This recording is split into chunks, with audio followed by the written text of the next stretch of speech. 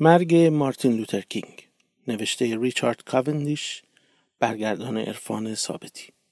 در کشوری با سابقه درخشان سخنسرایی، مارتین لوتر کینگ جایگاه والایی دارد.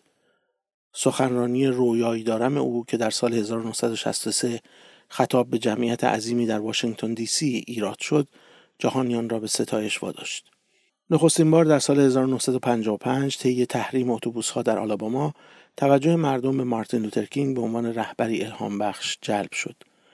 در آن زمان او تنها 26 سال داشت. وی زاده ایالت جورجیا و کشیش کلیسای باپتیست خیابان دکستر در مونتگومری در ایالت آلاباما بود. پدر و پدر بزرگ مادریش هر دو کشیش باپتیست بودند. در سال 1964 کینگ جایزه صلح نوبل را برد و به مرور زمان دل مشغولی‌هایش فراگیرتر شد و مشکل فقر در میان سفیدپوستان و سیاه‌پوستان و مخالفت با جنگ ویتنام را هم در بر گرفت. در سال 1967 کارزار فقرا را به راه انداخت تا دولت فدرال را به مبارزه موثرتر با فقر وادارد. در مقاله‌ای که مدت‌ها پس از مرگش منتشر شد، گفت که جنبش حقوق مدنی آمریکا را مجبور می‌کند تا با همه معایب به هم پیوسته‌اش، نژاد پرستی، فقر، نظامیگری و مادیگرایی رو در رو شود. در همین حال ستیزه‌جویان سیاه‌پوست که از به اصطلاح پیشرفت آهسته خشمگین بودند، از او و اصل خشونت پرهیزیش روی می‌گرداندند. در نخستین ماه‌های سال 1968 کینگ چند بار به ممفیس در ایالت تنسی رفت تا از اعتصاب ماموران سیاه‌پوست جمع‌آوری زباله حمایت کند. در ماه مارس در یکی از راهپیمایی‌های اعتراض‌آمیز در این شهر برخی از تظاهر کنندگان شیشه‌ها را شکستند و مغازه‌ها را غارت کردند.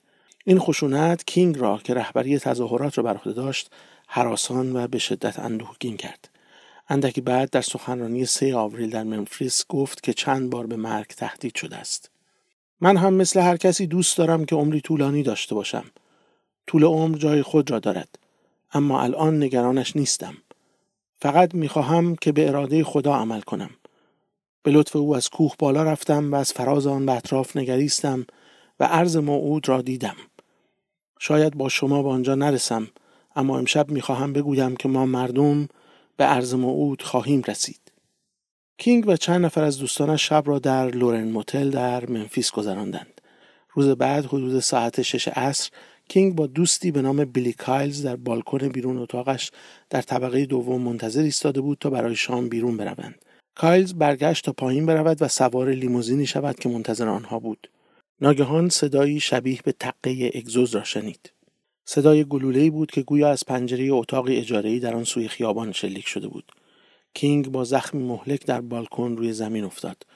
دوست دیگری به نام رالف ابرناتی که در اتاق بود سراسیمه به بالکن دوید و کینگ را دید که با زخمی باز روی سرش بر زمین افتاده بود. گفت: مارتین، منم رالف. صدامو میشنوی؟ منم رالف. لبهای کینگ تکان خورد اما نتوانست حرف بزند. آمبولانسی را خبر کردند اما کینگ پیش از رسیدن آمبولانس درگذشت. هنگام مرگ 39 ساله بود.